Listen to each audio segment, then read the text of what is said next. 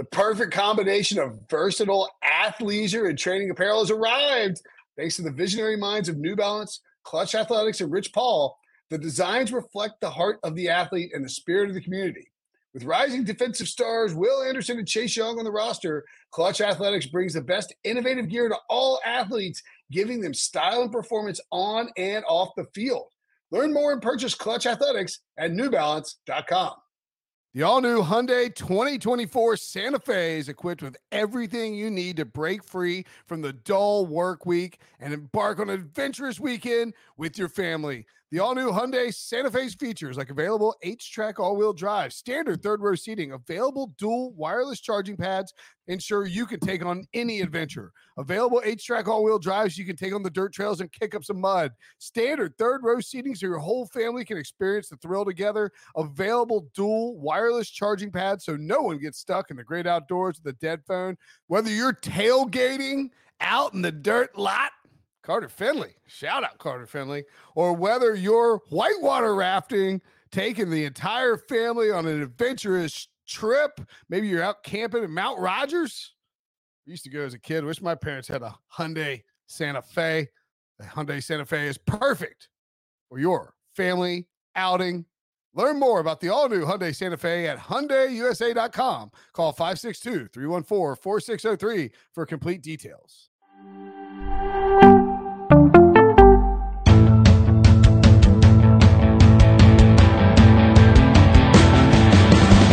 All right, boys, this is the Pick Six Podcast, and this is Sunday Night Super Friends. That's Will Brenton. That's Johnny Breach. I'm Ryan Wilson.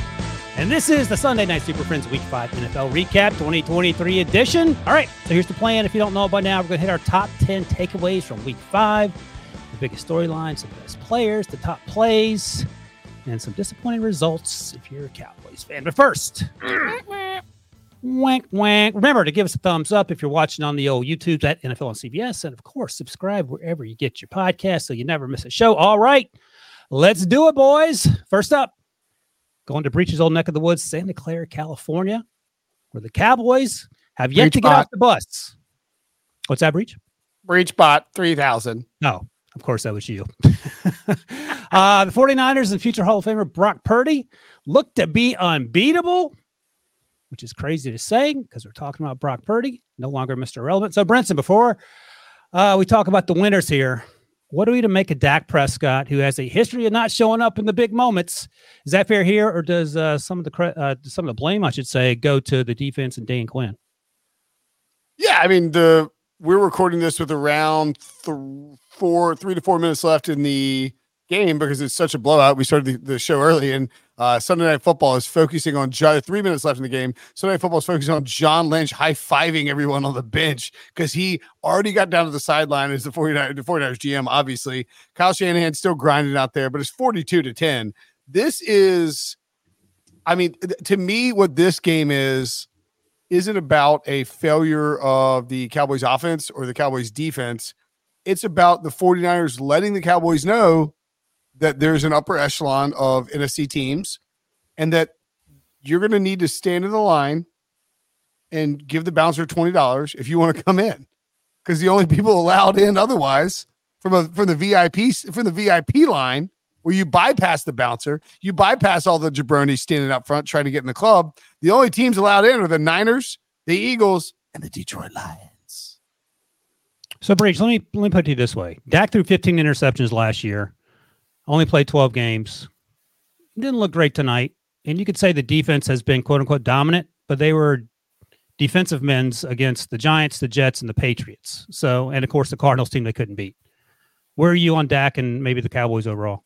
Well, I'll say, first of all, if this was a measuring stick game, the 49ers took the measuring stick, broke over the Cowboys' head, and then beat them with it. I mean, that's what kind of game this was. And if you're a Cowboys fan, the last thing you want to see is Dak Prescott getting thoroughly outplayed by the last pick in the NFL draft. Brock Purdy was so much better. I'm sure if you ask a Cowboys fan, would they rather have Dak Prescott or Brock Purdy for the rest of the season?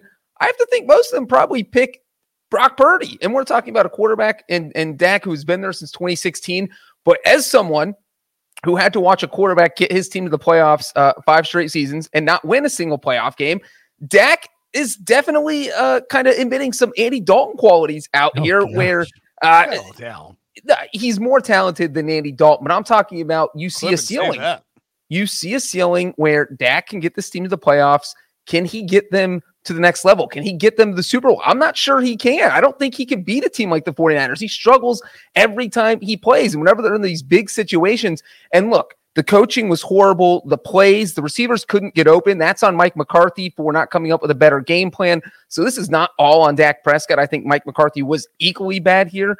But man, if I'm Jerry Jones and I want to win a Super Bowl in my lifetime, I'm not sure I can do it with Dak. That doesn't mean they should get rid of him because he can get them to the playoffs every year. But if I want that Super Bowl, I'm not sure I can do it with Dak. So two real quick follow-ups here. One, I mentioned that this was in my quarterback tiers, I did this all season. I got caught so much crap for putting Dak below Daniel Jones. And like the whole thing was you had to read the tiers. I didn't think Dak was worse than Daniel Jones. I just put Dak in the same ceiling as the other guys who had a ceiling. Like you were not going to get, like you just know who Dak is and you know what Dak's going to be and you know what Dak is going to do for the entire season. Like, but you don't feel like there's some untapped upside. Like for instance, like with Daniel Jones before the season, we didn't know what Daniel Jones would be. He might stink. He might take a leap. Similarly, like, but Dak is like decent floor, decent ceiling, and that's where we are. And I also think like, isn't it Andy Dalton though? To Breach's point, yeah, he's a rich man's Andy Dalton. That's not a good spot to be. It is well, not. you acted like that Could was be a worse. crazy It could be thing like to Matt say. Corral. I think that I mean, you know, Dalton's not a bad comp for being in terms of. I mean, not showing up Dak in the biggest did moments. fall to like the 5th round for a reason. Yeah, it all feels stuff. That's why he fell. Wait, what? Dak? Dax cleans a whistle off the field. No, coming out, he had off-field stuff. That's why he fell. I don't think that's true, but we can Okay. move on. Yeah, I mean, you're feel free to look it up. I mean, that's why he fell. That's not a mystery. Like we knew that. Okay. He But, got jumped on spring break when you're at Mississippi State. I remember that. I mean, I didn't think Dak had any off-field stuff. Yeah, I think he had a DUI. I think he had something come up right around during the draft process that spring. Is this how you got your okay. Anyway, moving on. But so yeah, I mean, I don't know. It's easy to make point the finger at Dak and obviously Mike McCarthy because I like to certainly call it Mike McCarthy time and time again. But is this also a case where this is just week one of the Bills getting outclassed by the Jets? Or is this a case where we have to be concerned? Again, they play in the NFC, so it's not like they're going to be a long line of teams, although, Brinson, as you mentioned, the 49ers are there, the Detroit Lions are there, so there's competition. But I don't know. What do you take away from this once you go back to the locker room and have to figure out how to put the pieces back together? I think if you're the other thing I was going to mention, too, that I forgot was that this was like a sneaky Kyle Shanahan revenge game against Dan Quinn. Because Kyle Shanahan took all the blame for that Falcons Super Bowl loss, and like he definitely believes that Dan Quinn's defense coughed up enough points to let the Patriots come back, and he just dropped a 40 burger on Dan Quinn's face. But I think if you're the Cowboys, you are very much in pick up the pieces mode. You're 3-2, you're fine. Don't feel like you're going to win the division because the Eagles are off to this great start. You do feel like you're a playoff team because the NFC is just, sort of staggered in a way that you feel like you're in good shape, but there are some surprising teams popping up, whether the Buccaneers or the Rams. And at the same time, you're like, okay, we're a playoff team, but how are we like, I think that you walk away from this game as a member of the Cowboys wondering, are we good enough to compete with the best teams in our conference and actually make it to the Super Bowl, which is the goal we had before the season? Breachbot says no. Oh God! I know. I've turned on the. I've malfunctioned. Cowboys. Turned on the Cowboys. But you know what? If you're the Cowboys, though, you're thinking being the second best team in the NFC East isn't the worst thing. You get the 5 seed again. You play an NFC South team in the first round of the playoffs. You get your playoff win. You lose in the divisional round and call it a year. That's so like do that now, and then you can take off Thanksgiving, spend it with your family, and get on with your your end of. You're like the guy who like shows up the course. You're like, look, I'm just trying to shoot a 110 and just really kept moving on. And like, you guys tell me how much I owe you for beers. Like, let's go. So you're done with the Cowboys breach? Am I hearing you correctly? No, I'm not. Look, if you look at the Cowboys schedule, they can beat, I think, any team that's left on it, except for the AFC teams. I think because they play the Bills, the Dolphins, the Chargers. I think they'll struggle with all those teams. They might win one of those, but I think they can beat the rest of the NFC teams on their schedule. I think they can split with the Eagles. So by no means are they done. They're going to get 11 or 12 wins and make the playoffs. I just don't think they have a shot at getting the Super Bowl. And I picked them to get the Super Bowl. I'm off the Super Bowl bandwagon. I still think they get to the playoffs. No Super Bowl.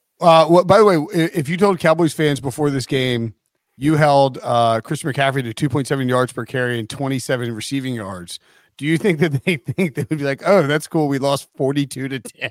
I mean, my God. Well, God, they'd be thrilled. They'd be like, whoa, did we lose in overtime? That's Or what what I'm the saying. heck They'd be happened? like, oh, I guess the score is like 13-10 us. It's like, no, you actually scored 10 and they scored 42.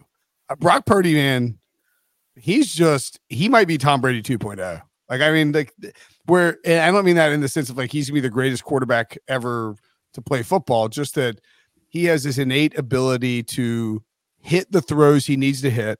He understands Kyle Shanahan's offense perfectly. Or maybe, maybe a better example is like he's a souped up Jimmy G. No, I think you were closer the first time. I never was on Jimmy G. I think Tom Brady's. The thing I was thinking about, and to come back to your points, Breach, Brock Purdy probably looks more like Dak Prescott if he's playing for Mike McCarthy. I think this is just a perfect marriage of coach and guy who's locked in and super smart. What if you flip quarterbacks? And Dak is with the Niners. Dak is a all like MVP multiple times. Yeah, I mean, you would imagine. And Breach sort of touched on it. It feels like Mike McCarthy's not putting Dak in position to have success, and I don't want to blame this all on Mike McCarthy. Dak did throw the 3 interceptions. But I don't know, man. I never got the Mike McCarthy hired. I know he took the year off and spent a lot of time at PFF looking at analytics, and it's a leopard doesn't change his spots, is all I'm saying. And I don't know there's no team on planet Earth that's currently going to go in to Levi Stadium, if it's still called that, go to Santa Clara and beat this 49ers team the way they're currently constituted. And Collinsworth talked about it a bunch, and he said basically everyone plays the same position on offense, like all 5 eligibles can do anything. And that's the problem. Like when you can't cover anyone, when Kyle Juszczyk out of Harvard, which apparently is a pretty good school, is out there running over people, running, Christian McCaffrey routes, and Brandon Ayuk or at least Deebo Samuel's running the ball out of the backfield. You don't have any answers. And dudes are falling left and right, getting hurt on the defensive side of the ball. And if they were fully healthy, I still think this game is probably 3 touchdowns.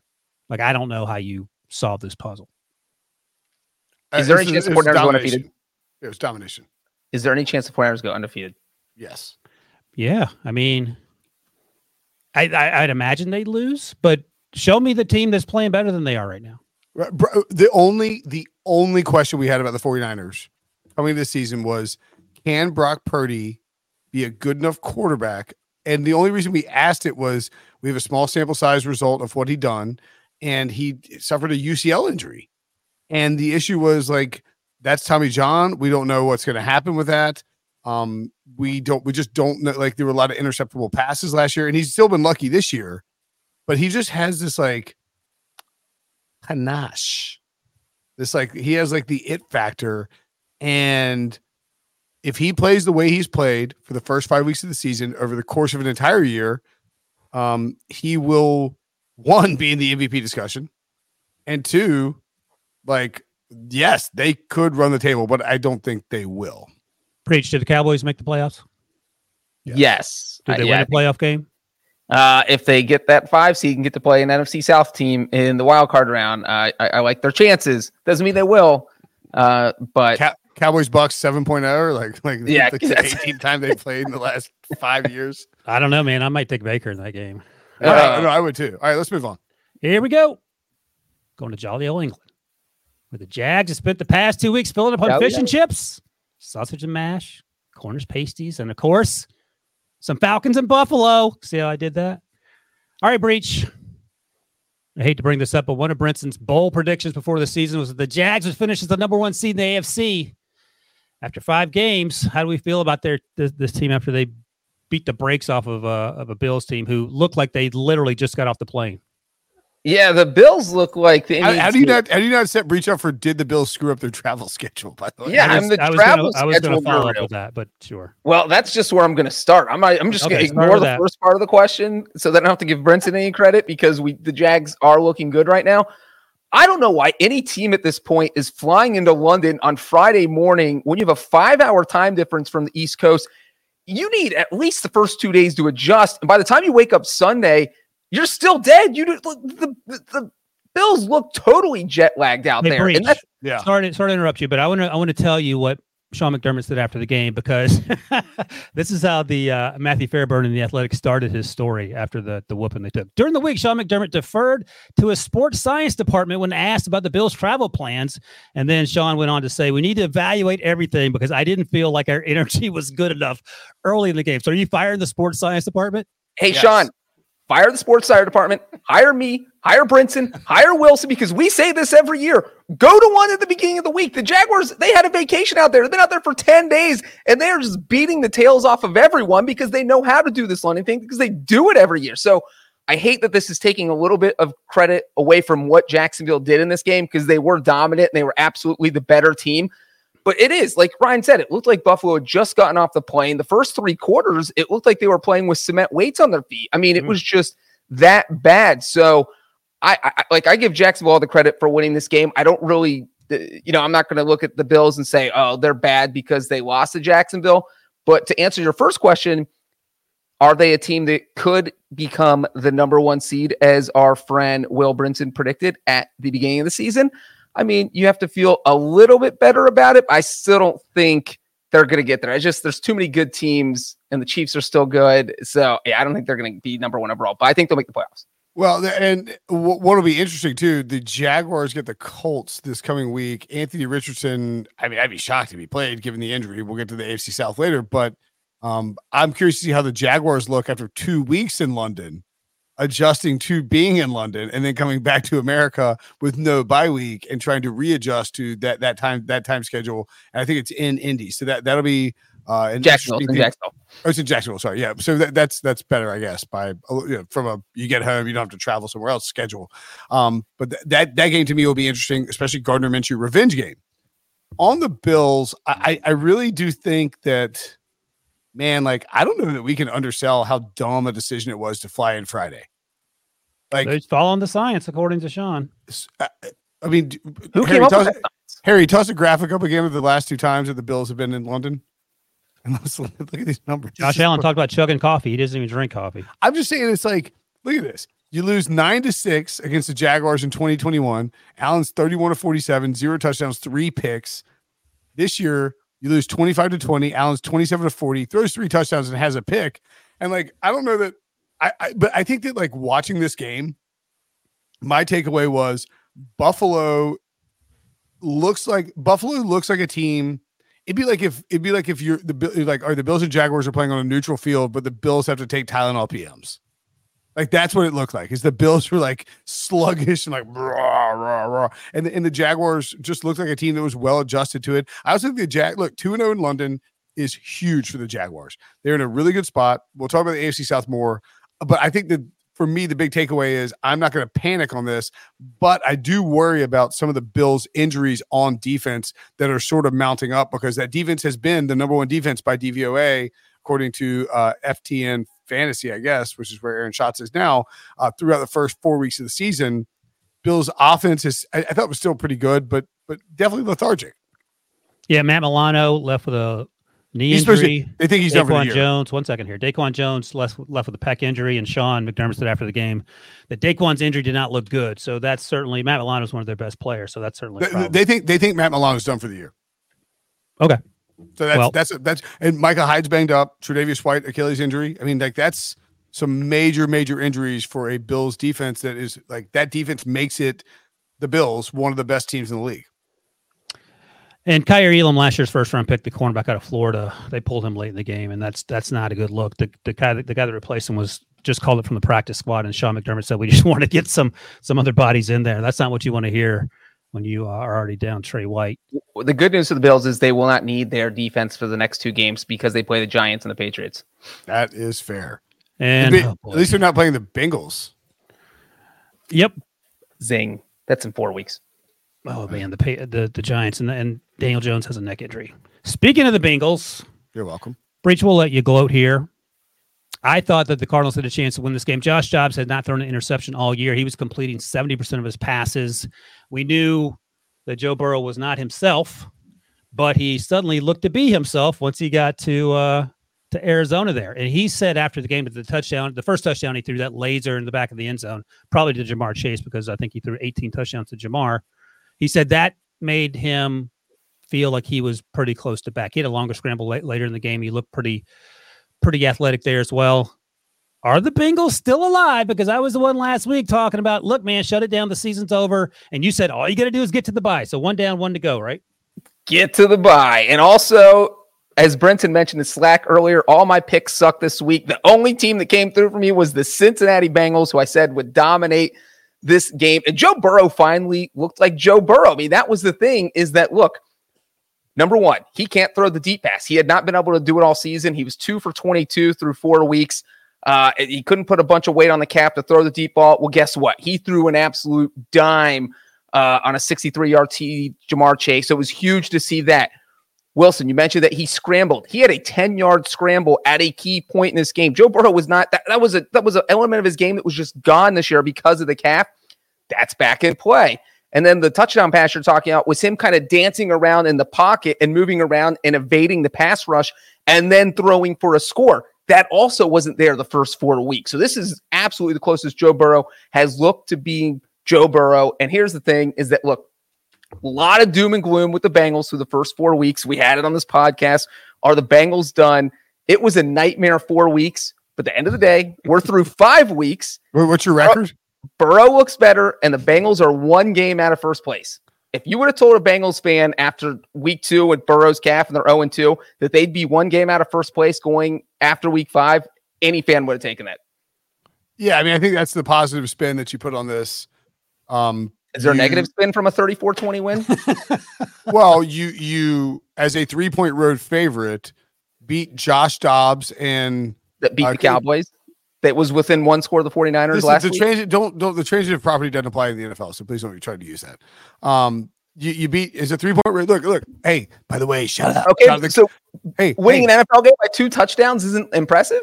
I picked the Bengals as one of my best bets on the Brinson versus Coach, where I'm representing the Pick Six podcast and currently getting my ass kicked. And he had the Cardinals, so that's a good flip. I picked them. I like the Bengals this week a lot. I had them in one of my best bets on the bet show on Thursday.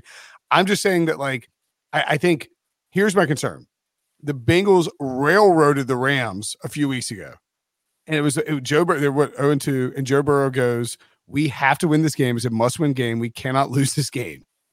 And he comes out. They play great, and then what happened the next week? They got dog stomped by the Titans. And then this week they're playing. Stop, Breach. This week they're playing the Cardinals. By the way, who's supposed to be the worst team in football, and they're starting Josh Dobbs, lose James Conner. Really don't have a whole lot in terms of their roster. And the Bengals win 34-20 on the road. Look, double-digit touchdown, 2-touchdown win on the road, always good. But Burrow also said the same thing. We cannot lose this game. This is a must-win game. We have to win this game. So my concern is there a letdown versus Seahawks? And if there is, do the Bengals then fall to 2-4 going to the bye? Like, this is good. You won. You look good. Optimism reigns supreme. But if you lose to the Seahawks in week 6 and go into your bye 2-4 with the Niners and the Bills coming out on the backside, you're kind of in a bad spot.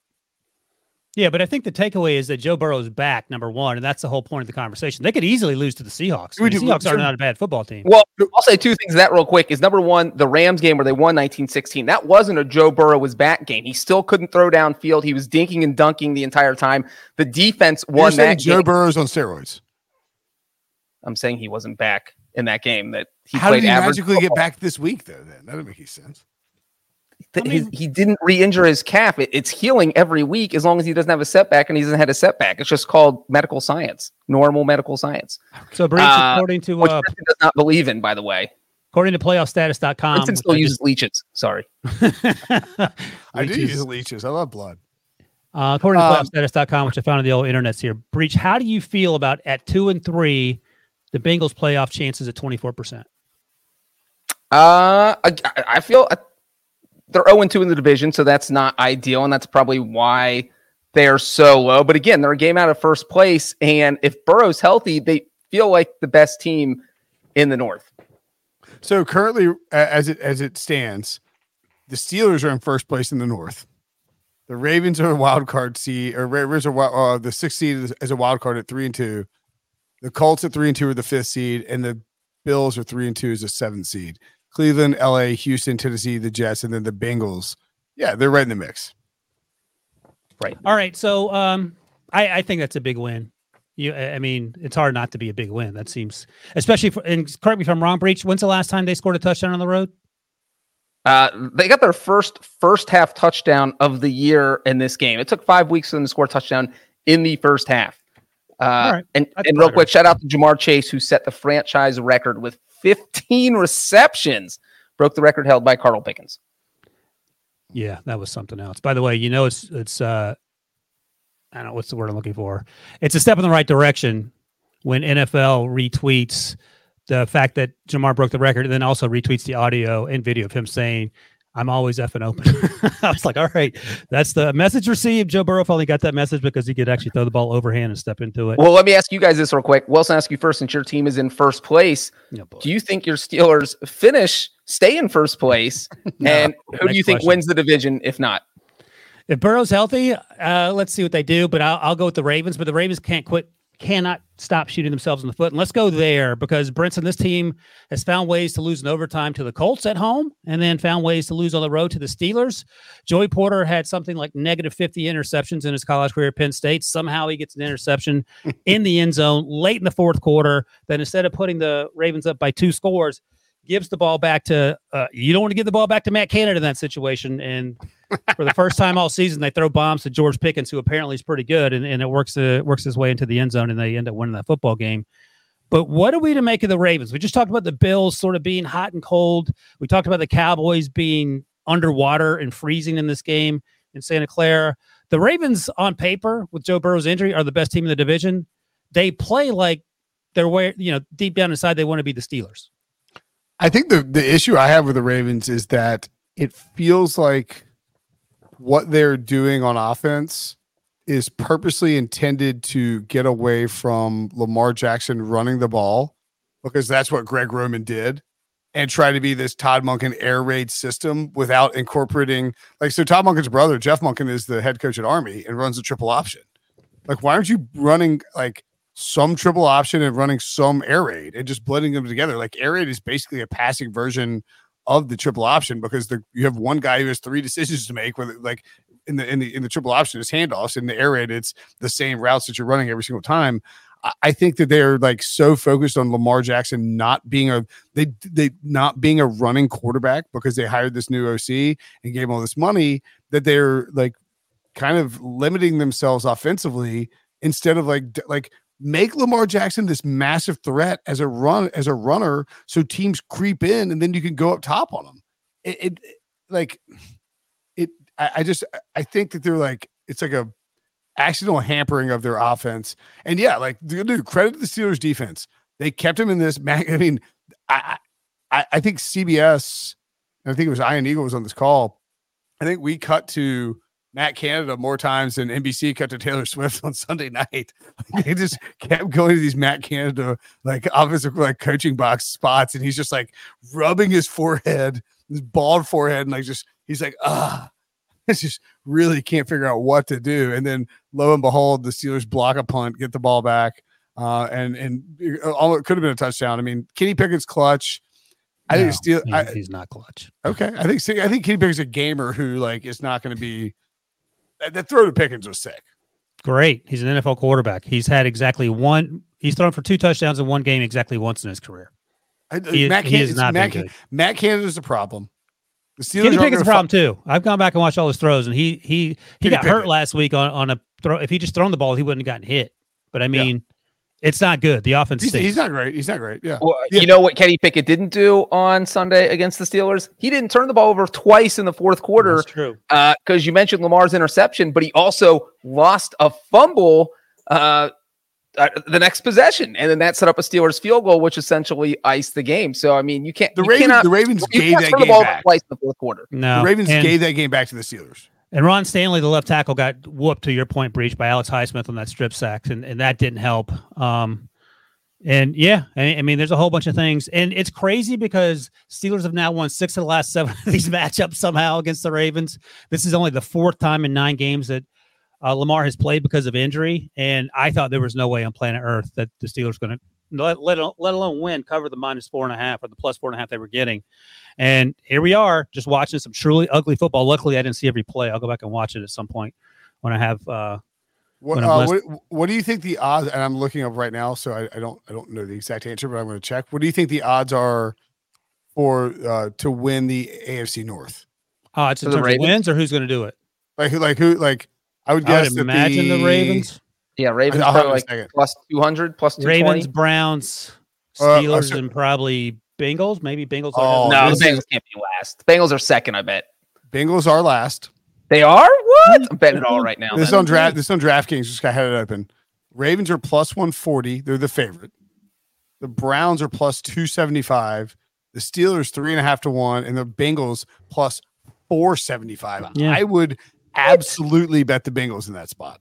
You just got finished dog and Breach for the Bengals not being very good. 5 to 1. The Bengals who are a game back in first place. Give me with a bye coming up. You actually do think that the Bengals Princeton's back on the Burrow train. Interesting.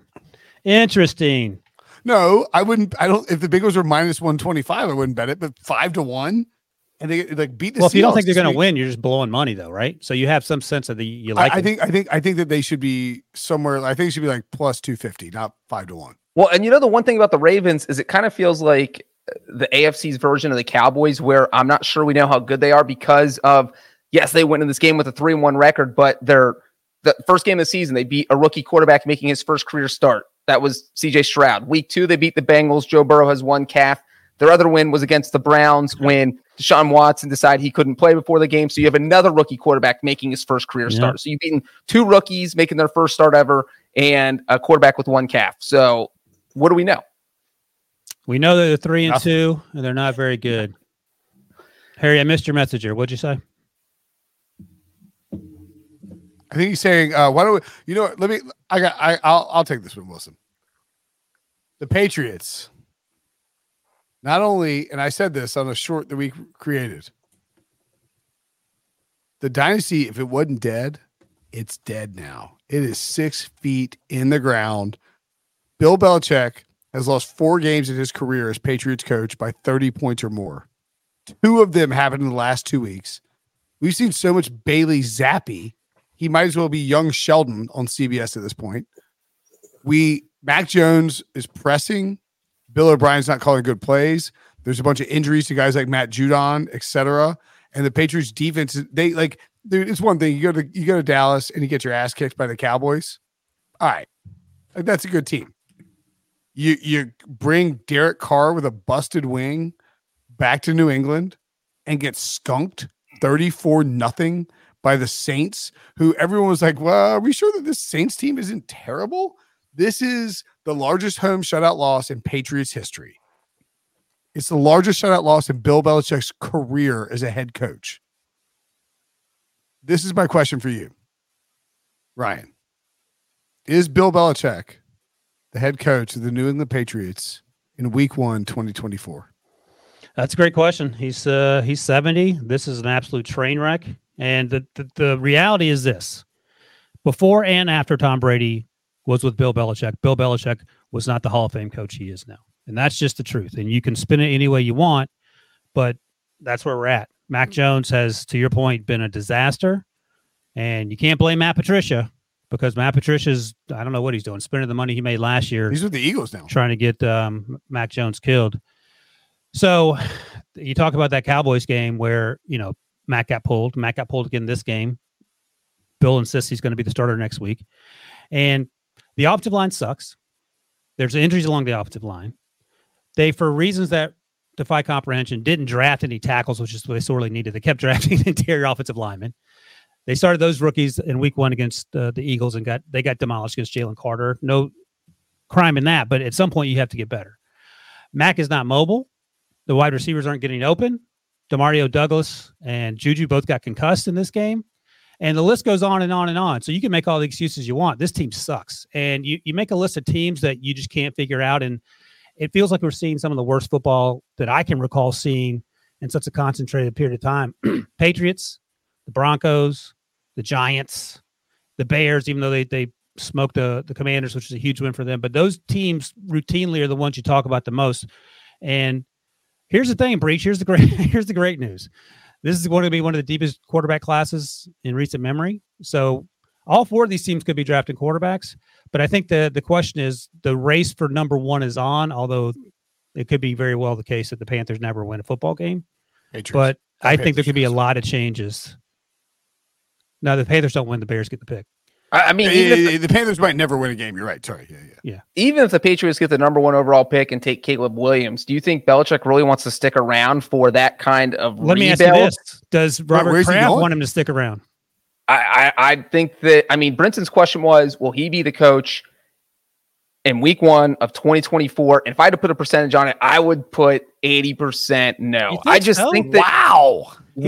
He does want to break the record. I'll give you why would he want to stick around it to just the Patriots go what?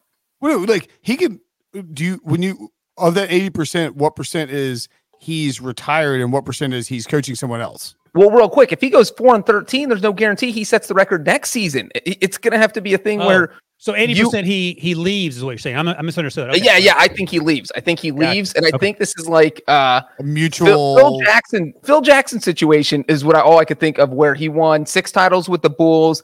Then when Jordan was gone, although this wasn't like he got pushed out, where Belichick pushed out pretty good comp, yeah. And then Jackson stayed with the Bulls for 2 more seasons after Jordan left and was like, yeah, this isn't working. I got to go find some talent, and that's how I'm going to win. And that's what it feels like Belichick's going to do. And I see. Oh, dude, what if Belichick coaches the Chargers? Like he goes against Herbert, and he's like, dude, do you know what I will do with this defense? And he's like, and I'm going to bring in, I don't know, I would leave Kellen Moore there. I mean, but yeah, I think that's very interesting. I tend to agree with you that there's a very good chance that Belichick is not the coach of the Patriots in 2024. I think everybody involved wants him to break Don Shula's record with the Patriots. But if Belichick took over the Chargers next year, he would break Don Shula's record in 2 years. With the Patriots, you feel like it might be 5. I don't think they would hire a 71-year-old coach, especially a defensive coach, and that's the issue. How many teams are hiring Bill, like dumping their coach to hire Bill Belichick if he left the Patriots after this year? I think if the available candidates were names like Mike Tomlin, because Steelers fans always want to fire him, Mike Vrabel, because Titans fans, I would imagine, breach are frustrated with him from time to time, and Bill Belichick. Hold on. Vrabel over Belichick? Hold on. Just stop. I'll say it in a second. If Tomlin, Vrabel, and Belichick are on the market, I think Belichick will be the last one to get hired. That is a hot take. I don't know. I think Belichick's the first one hired. Wait, you're saying that? Okay, so let's take. He's the most conservative. He's the most conservative coach that we don't talk about. Like every decision he makes, they kick the field goal on planet Earth. They kicked the field goal on 4th and 3. They missed. Breach made comment of that. They had 4th and 3 in the second half. They were down 21 points on the Saints 40. They punted. All right, so let's say hypothetically that Andy Reid is like, you know what, I am just tired of coaching Patrick Mahomes in this offense. I kind of want to go like open a mac and cheese shop, like an artisanal mac and cheese shop in Piscataway, New Jersey. He leaves the Chiefs. He goes to Piscataway. He opens up the artisanal mac and cheese shop. The Chiefs have an open job. Everyone wants a Chiefs job because Patrick Mahomes is the quarterback. He's locked down. You got Kelsey. You got a pretty good defense. You got enough weapons. Bill Belichick, Mike Tomlin, and Mike Vrabel all put their applications in. Breach. Who do the Patriots pick? I mean, who do the Chiefs pick? Probably Belichick. I don't think so. I just if you're a team like the Chiefs or really the Chargers, you're in that. Belichick's old. He's going to want to win now. He signs a 3-year deal and he says, I'm going to win a Super Bowl in one of these 3 years or I'm just done. You're like, that's it. That's all. That's my terms. Agree with it. And I think he's probably the first one. Who do you think it would be, Wilson? You clearly don't agree. I think it would be Vrabel or Tomlin. I mean, that's crazy. Tomlin's 50. Vrabel's a little younger than that, I believe. Belichick 70-71. What if he went back to Cleveland? I think that would be an interesting one. That actually I could get behind. And Browns fans I know would probably get behind it as well. Bring back Rabel's 48, by the way. Yeah, so he's a little younger than Tomlin. All right. Onward and upward, boys. Let's take a break first. Harry, do we want to take a break here? Is that the plan? I think we want to take a break. Break. Let's take a break. When we come back, Wilson will tell us what's next. Robert Half research indicates 9 out of 10 hiring managers are having difficulty hiring. If you have open roles, chances are you're feeling this too. That's why you need Robert Half. Our specialized recruiting professionals engage with our proprietary AI to connect businesses of all sizes with highly skilled talent in finance and accounting, technology, marketing and creative, legal, and administrative and customer support. At Robert Half, we know talent. Visit roberthalf.com today. All righty, boys. Oh, man. So Harry is not a fan of the Eagles as I read the rundown here. The Eagles' offense isn't as good as it should be. Although they look good at times. We saw Jalen get into it, throwing the ball down the field to A.J. Brown. The running game is what the running game is. The defense is what the defense is. And that's what Harry notes in the second half of the rundown there. It doesn't matter because this defense is pretty freaking amazing. Breach, how do you feel about this team? Because they have not hit on all cylinders, and the teams that we've talked about previously that have had some L's on the schedule haven't been hitting on all cylinders and have gotten embarrassed at one point or another. I mean, this isn't the Cowboys. This isn't the Bills. This team is 5-0 in back-to-back years for the first time in team history.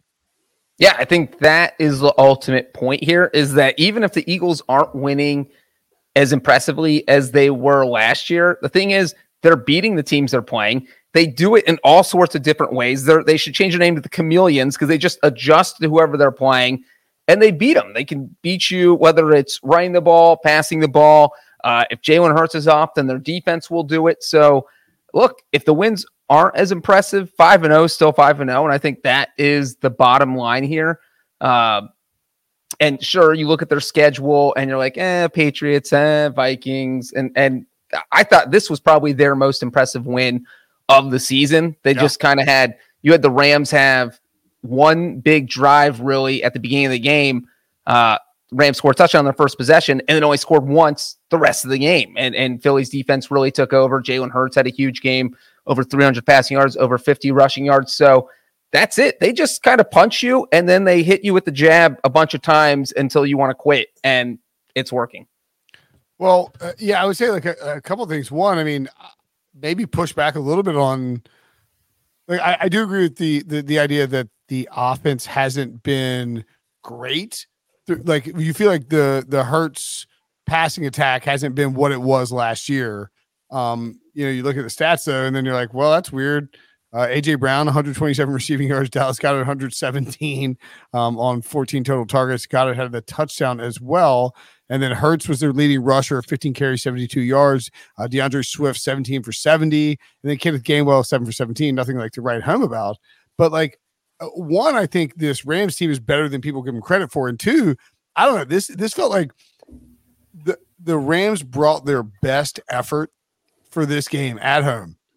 And we're leading it. Were they leading at half, or were they? Yeah, they're up 14-0. No, excuse me. The Eagles had that touchdown. Oh man, this is a crazy. The Eagles were in field goal range, down 14-10, and we're clearly going to kick a field goal. But with 7 seconds left, the way the things played out, they get the ball with the first down, first and goal on the 7 or 8, with 7 seconds left. Throw it in the end zone, get pass interference. There's 2 seconds left. So you have one play remaining. And Greg Olsen and Kevin Burkhardt are completely agreed. There's no chance they don't do the brotherly shove / tush push right there with 2 seconds left at the half to go up 17-10. And it feels like that kind of flipped the game because they got it. Obviously, it's an unstoppable play at this point with what they do. But it's like, I feel like the Rams brought their A game and the Eagles still just had too much for them. It felt a little bit like Niners Cowboys, where you got this team that's like, yeah, we're involved in this NFC battle too, but they show up and then they're like, we just don't have enough firepower to play with these guys. So I'm looking at last year's stats compared to this year's stats, and 4.6 yards per rush through 5 weeks this year, same as last year. Passing yards 240 to 241, so those are the same as well. Where things start to separate themselves is in the red zone. So red zone last year they converted 2/3 of the time. This year they're only converting just over 40% of the time. So that's perhaps where the discrepancy is. Brian Johnson also taking over play calling from Shane Steichen is waiting to hit his groove. But I think these are, like we like to say, these are rich people problems. These are good problems to have. And one of the things I kept coming back to when I was watching tush push success after tush push success, if Matt Canada only ran the tush push, this team would probably have 4 wins right now. I'll just leave it at that. All right. So we're not concerned about the Eagles. Nah. Best team in the NFC after the 49ers? 49ers. 49ers, Eagles, Lions. I throw out Rams, Cowboys 4 and 5. How's your list, Breach? Similar or different? As much as I jumped off the Cowboys bandwagon and said I don't think they can win the Super Bowl, I would still probably put them as the 3rd best team. I think if they played the Lions tomorrow, as Wilson loves to say, on a neutral field in Manitoba, Canada, nice. That the Cowboys Lions would be favored. I'll probably pick the Cowboys. So, all right, let's one word answer each. Neutral field, Manitoba, Canada. Detroit versus Dallas. Lions. Dallas. Jesus. All right, Tampa versus Dallas, same field. Dallas. Seattle versus Dallas. Ooh, Dallas. Close. I'm taking Seattle in that game. So I think the message is after San Fran and Philly, it's wide open. What about? Well, I think, but the other thing is like you have the upper tier of the Eagles, really just the 49ers by themselves. Then a slight below that, Brenton, Eagles, and then the next tier is like Lions, Cowboys, Seahawks, but way down there. Yeah. So what if in that very same field in Manitoba, Canada, San Fran and Philly? What's that line? I think San Fran is -3, and you get a lot of sharp action on Philly. But also the Eagles defense isn't as dominant as it was last year, and I think the 49ers would have a little more success. They did win today without Fletcher Cox, though, which is pretty impressive. Jordan Davis and Jalen Carter are a problem. Yeah, that clogs things up in the middle, so the perimeter would have to be a real quick. Before, I think we should move on because we're like halfway through, and we said we'd be moving faster. But shout out to Howie Roseman. Like Jason Kelsey's going to retire. They're going to have, it won't be as good, but they will have a succession plan for him. Landon Dickerson can move over. The guy behind him, Kelsey talks about, is really good. And the coaching, the offensive line is excellent. And then defensively, Fletcher Cox is going to retire, and they're going to have Jordan Davis and Jalen Carter. Like those two dudes are a problem in the middle. All right, let's go to the Lions, where I said before the season that Jared Goff may be the second best quarterback in the conference, and he's getting competition from future Hall of Famer Brock Purdy. He's outplayed Jalen Hurts at this point, not Jalen Carter. Jalen Carter's probably in the running for MVP. But the Lions put an absolute whooping on the Panthers, and there are any number of reasons for that, to the point where our buddy Joe Person at The Athletic, who's covered the Panthers forever, wrote 6 things that could possibly change and the likelihood they'll happen. And number 1 on the list was fire Frank Reich. He said this probably won't happen, but David Tepper has been known to have a quick trigger. So we'll see, man. That's a mess over there, but that has nothing to do with Detroit. Detroit demolished his team. Jared Goff is playing at a high level, and we just talked about they're in tier 3-ish in the NFC, but they're going to the playoffs. It certainly feels that way. Brinson, where are we on this Lions team? All right, here's my Lions hot take. I think if I were repicking it right now and wanted, and you know how I like to be a little controversial with, it's a hot take too.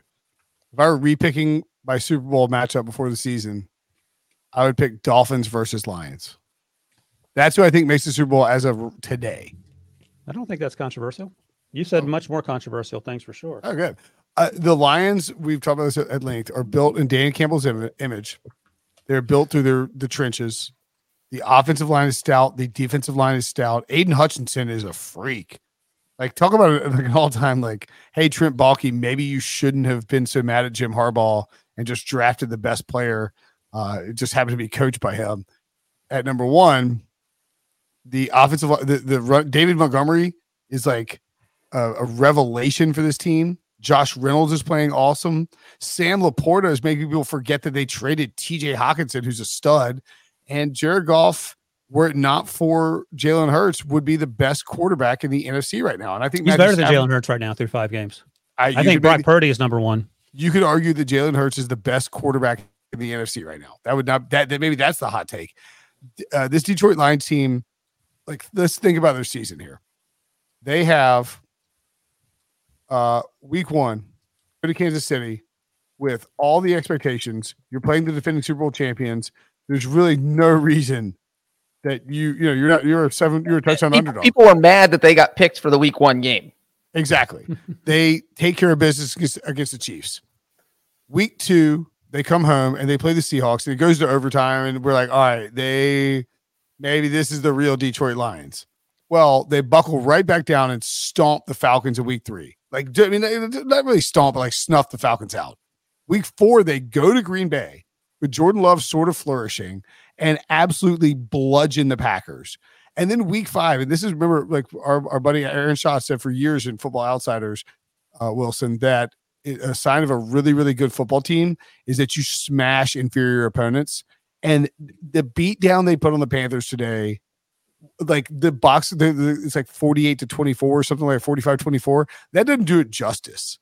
Like the Panthers scored 2 touchdowns late, and they were absolute garbage time. Nobody cares about it. The Panthers were not involved in this game. They were beaten in every aspect of this game, utterly and completely. Jared Goff was locked in. The running game was rolling. The defense was playing well. The Lions, I think, are the 3rd best team in the NFC, and I think they're closer to Philly as the number 2 than they are to Dallas as the number 4.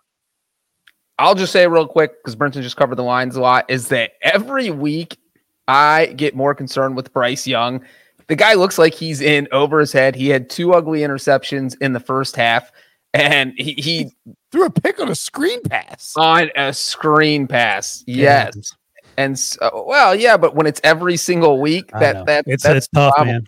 You're right. No, and tough. So when you're looking at the rest of the quarterbacks taken, you're the Colts, and you're like, well, if Anthony Richardson can stay healthy, we feel good about him. If you're the Texans, you're like, oh, we feel really good about CJ Stroud. And if you're the Panthers, you're like, oh my God, did we blow it with the number 1 overall pick? And it's only 5 weeks, and nobody's jumping to conclusions, but you can't be thrilled with what you have seen. I'll say so this, far. Breach, and it's self-flagellation on my part, but every week I go back and watch all the rookie quarterbacks, as we talk about it on the podcast with Spielman for the draft.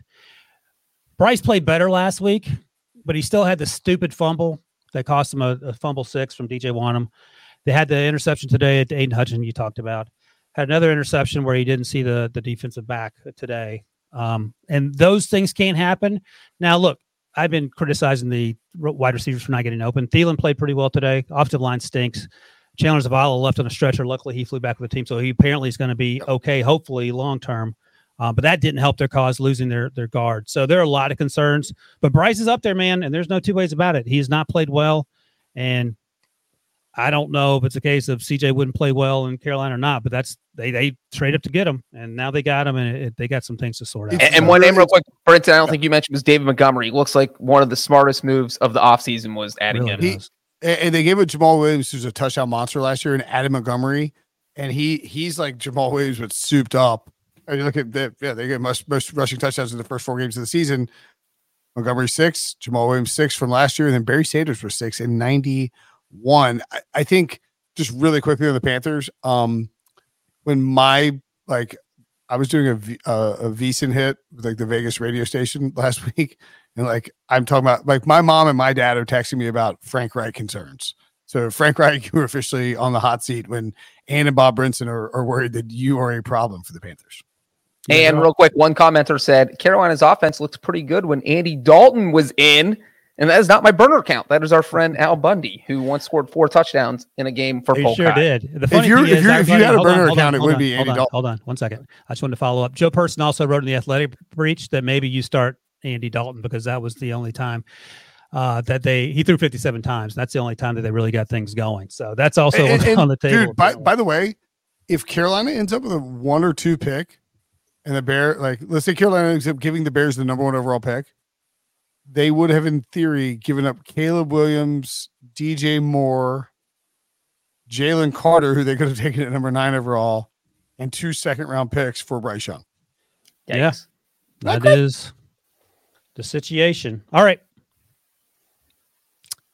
So it looks like producer Harry is not fond of teams that are 5-0 and 4-1, because now we're going to go to Minnesota, home of our colleague Cody Benjamin, who's in the locker room after the game, seeing Travis Kelce limp around, and also Justin Jefferson limp around. That's another story.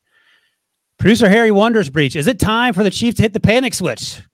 Because their offense isn't quite as electric as it typically has been. I have been guilty in the past of questioning this team early in the season when they got off to a slow start.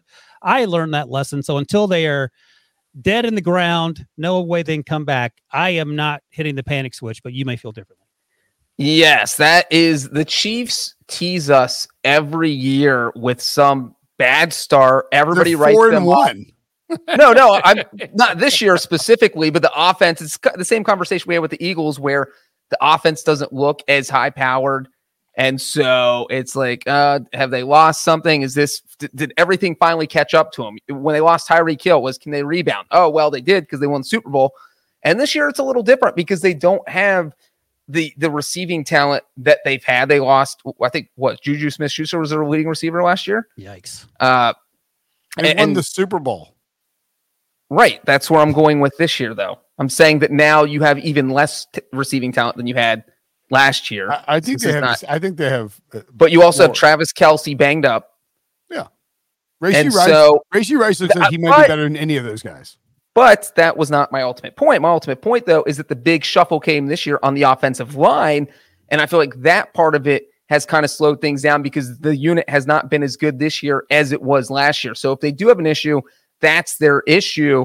And a lot of times offensive line, they kind of just build chemistry as the year goes and they get better. So theoretically the Chiefs will get better and you won't have to worry about this, but that is definitely what you want to keep your eye on, especially since Juwan Taylor just doesn't even know how to stay on sides. Didn't have any issues today, but did for two different games. So I think the O-line's what you keep your eye on, but right now it seems like the Chiefs are fine.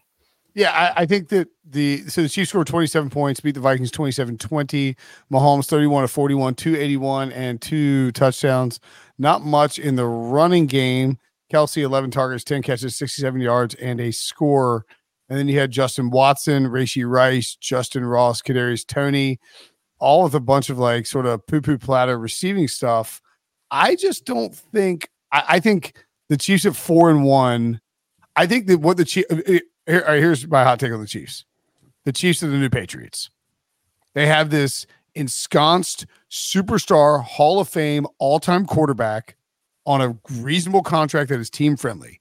They have one weapon, and for the Patriots, there's always like Wes Welker or Edelman, right? But it's for the Chiefs, it's Travis Kelce, who is just unstoppable. They have this like little cavalcade of interchangeable running backs who they can swap in and out that do, like Pacheco's aggressive and physical. Jarrett McKinnon, if they're trailing, can come back.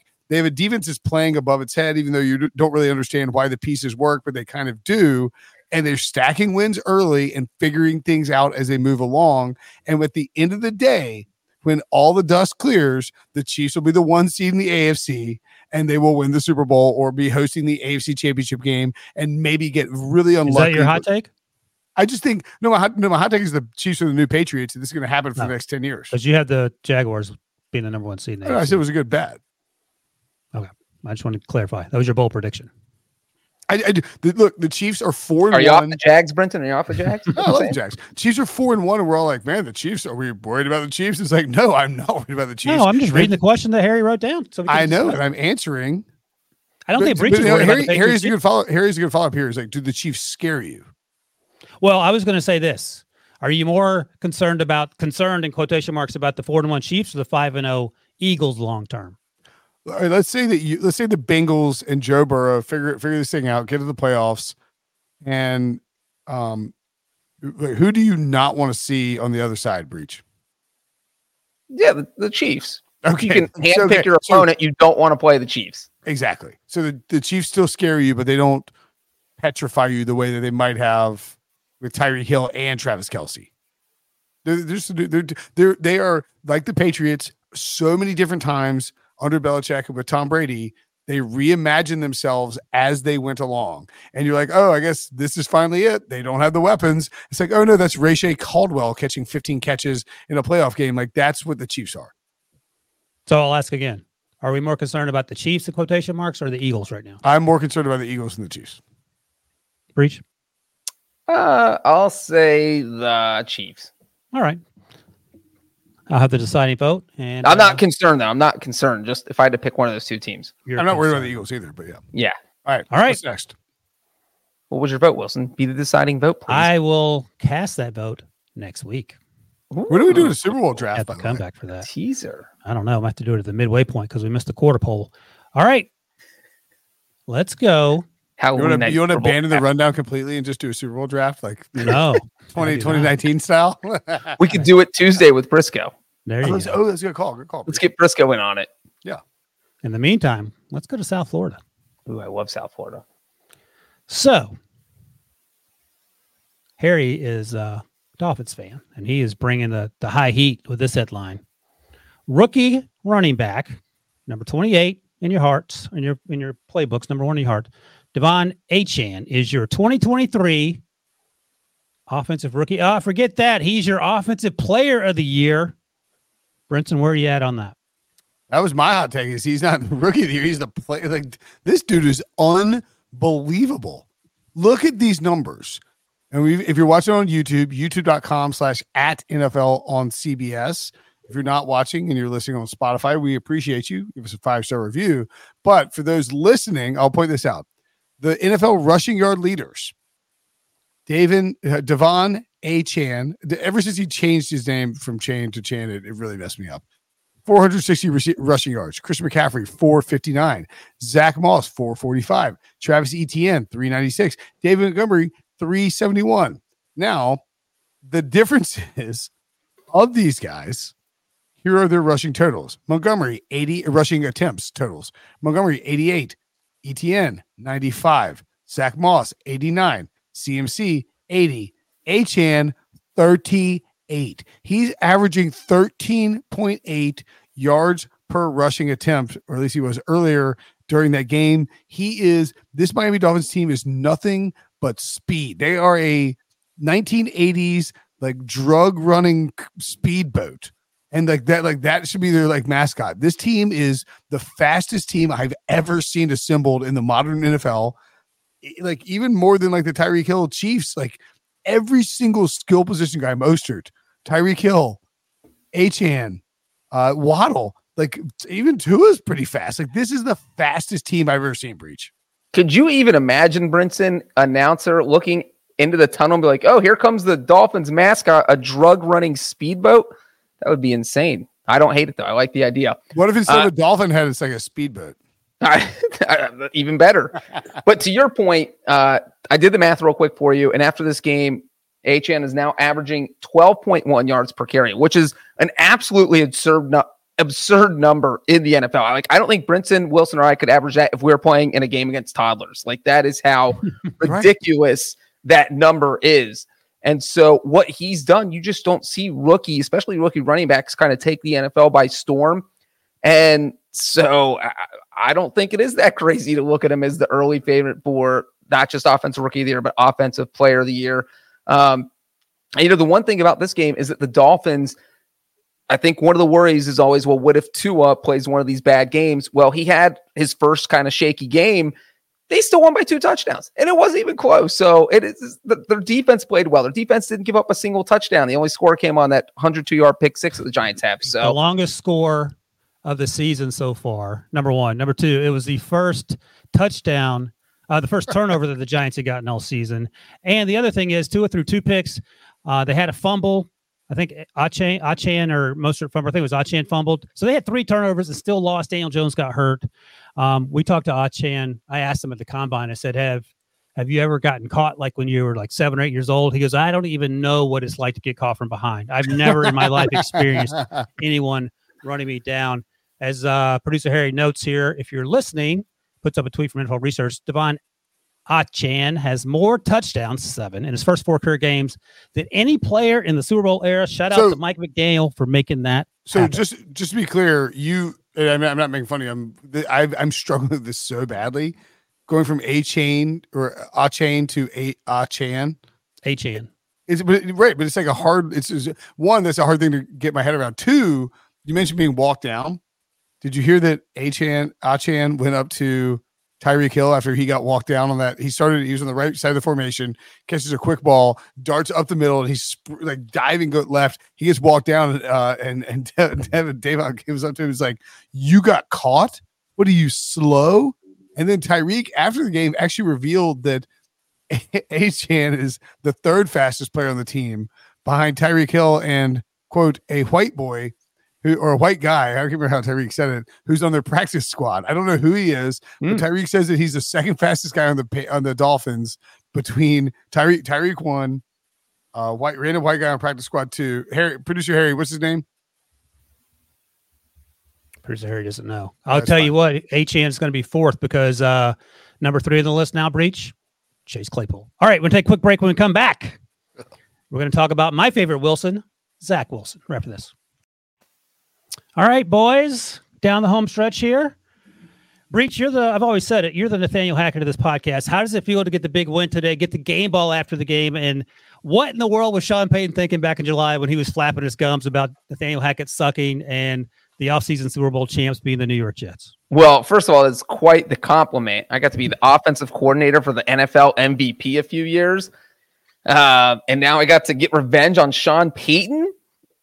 I'm just kidding. That wasn't nice calling me Nathaniel Hackett this podcast. But you know what? Nathaniel Hackett has to be loving life right now because what Sean Payton said in July didn't make any sense. You never hear a head coach railroad somebody else in the coaching profession like Payton did. And so I'm sure Hackett, he was dabbing all his teammates after this game. He was clearly thrilled. Got a game ball? They won. Got a game ball. But you know what? Hackett finally did the smart thing. He said, I'm not even going to trust Zach Wilson. I'm just going to let Breece Hall do everything.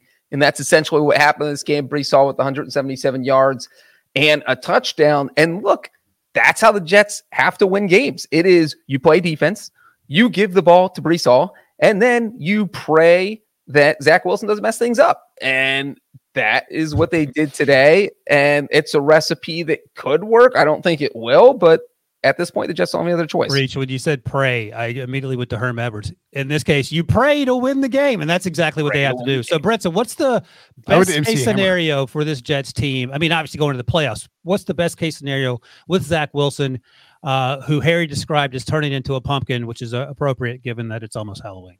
But when you said pray, I went to MC Hammer because you got to pray. Just to pray. Just got to wear your parachute pants. Pray.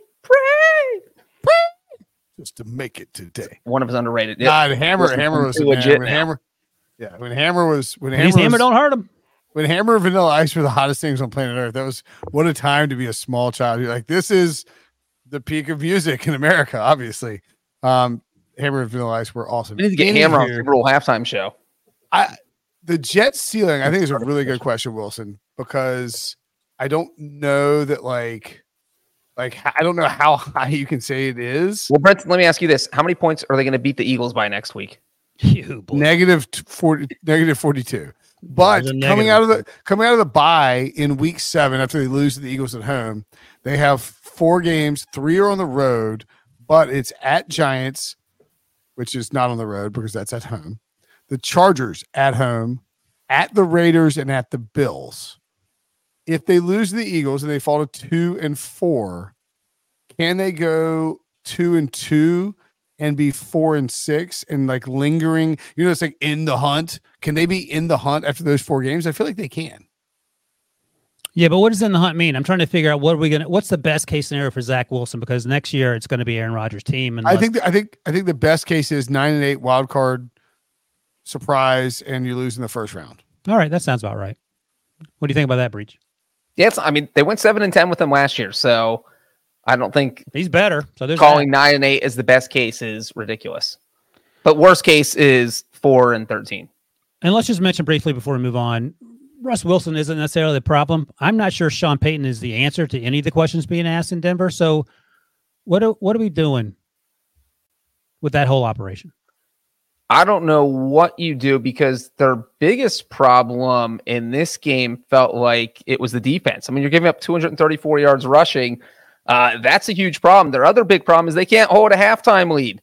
If you're watching on YouTube, you can see the stat up here that the Broncos have lost 10 consecutive games that they were leading at the half.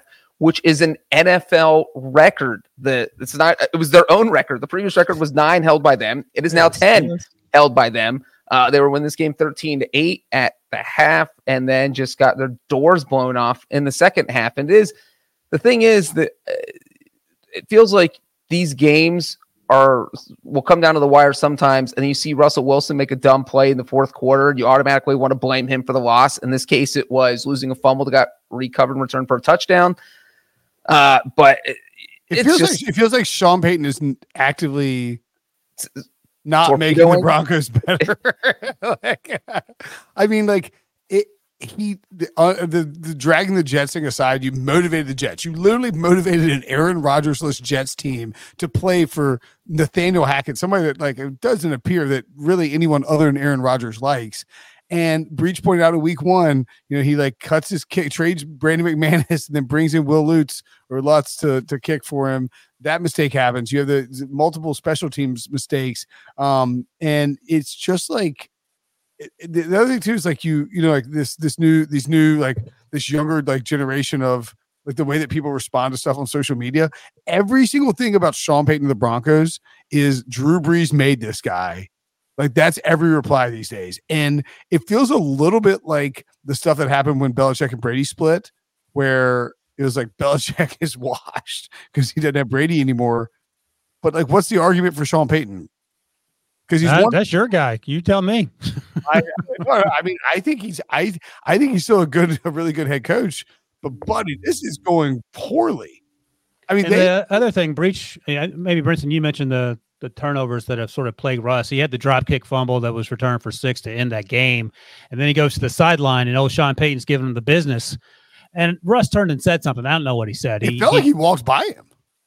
Well, he turned his head and said something as he walked by him. But my point is that it wasn't like he reacted, but Sean was certainly reactive, and then had to go, say that he didn't want to talk about Nathaniel Hackett after the game. It got so bad that the Jets tweeted out the picture of Kevin James, and it says, "When you lose to the quote unquote off-season champs," and then Sauce Gardner tweeted out, "Jets Nation, let's ride," and put a horse head on the tweet. So that the word got out in that organization was pile on as much as you want after that win. Yeah. No one's going to get in trouble. Yeah. Do whatever. Social team go crazy. Players be mean on Twitter. Do whatever you want. Somebody might get fired for not piling on enough for the social team. Yeah. The Jets. The Broncos season so far, they lost 16-17 to the Raiders at home in week 1. You lose 33-35 with that crazy Commanders comeback. The Dolphins drop a 70 burger on you. You have to storm back to beat the Bears on the road 31-28, and then you lose by double digits at home against the Jets. This team could be 4-1, but if they were, we would be calling they've lost these games by they could be 4-1 if they were actually the San Francisco 49ers, because they would find a way to lose the game. But I'm saying they could be 3-2 or 4-1, realistically, just because of the scores, and we would be this is the biggest fraudulent team on planet Earth. They would be more fraudulent at 3-2 and 4-1 than at any point last year for the Minnesota Vikings, who had a negative point differential. There you go. All right, what's next? Vikings offensively are doing well. Kirk Cousins isn't the problem, but that's not what we're talking about next. What we're talking about next, the AFC South, as I like to say from time to time, talking about other things, usually receivers and coverage, is wide ass open. It is up for grabs. Brinson's team, the Jaguars, are crushing it in London, but they got to come back to the States. The Texans lost today, but I love CJ Stroud. Anthony Richardson's been hurt 3 times in 4 games. Got hurt again, left with a shoulder injury. It's an AC joint injury, I believe. So that doesn't seem to be a quick turnaround unless he's got the same guy, Mr. Miyagi, who fixed Joe Burrow's calf. So, Brinson, where are we on the AFC South? What are we going to make of it? What does it look like? So I actually wrote about this in sort of the Sunday Pile. You can check it out on cbssports.com. If you click on it 11 bajillion times, because I want the clicks and I'm trying to catch Breach of traffic this month. Yeah, they tell me I'm nipping on his heels. 11 bajillion page views behind him. So I think here's where I'm at on the AFC South. The Jaguars are good, and they're going to be in the mix for one of the top 2 seeds maybe in the AFC. I love this. Breach of the game. this breach. It's like think about what this. If you're watching on YouTube.com/@NFL and CBS, it's the picture of the man, I think, in a Jaguars. The person, yeah, in this costume, which can best be described as a 3-piece suit. On the blazer, so the blazer is a navy blazer, standard with a navy bowler hat that he also has in conjunction with this outfit. There's a green teal and gold vest underneath, and then a leopard skin button-up shirt with a teal bow tie. There's a British flag, a Jaguars teal and gold captain patch, a Jaguars pin, 2 other pins. I assume one is another British flag, and then a leopard skin or Jaguar skin pocket square. This person is also wearing is it Jaguars mask or face paint? That's face paint. A full Jaguar. All out. This person probably spent 8 hours while the Bills were trying to work off their jet lag. This guy was drawing. I think there's also a leopard skin or a Jaguar skin ascot involved.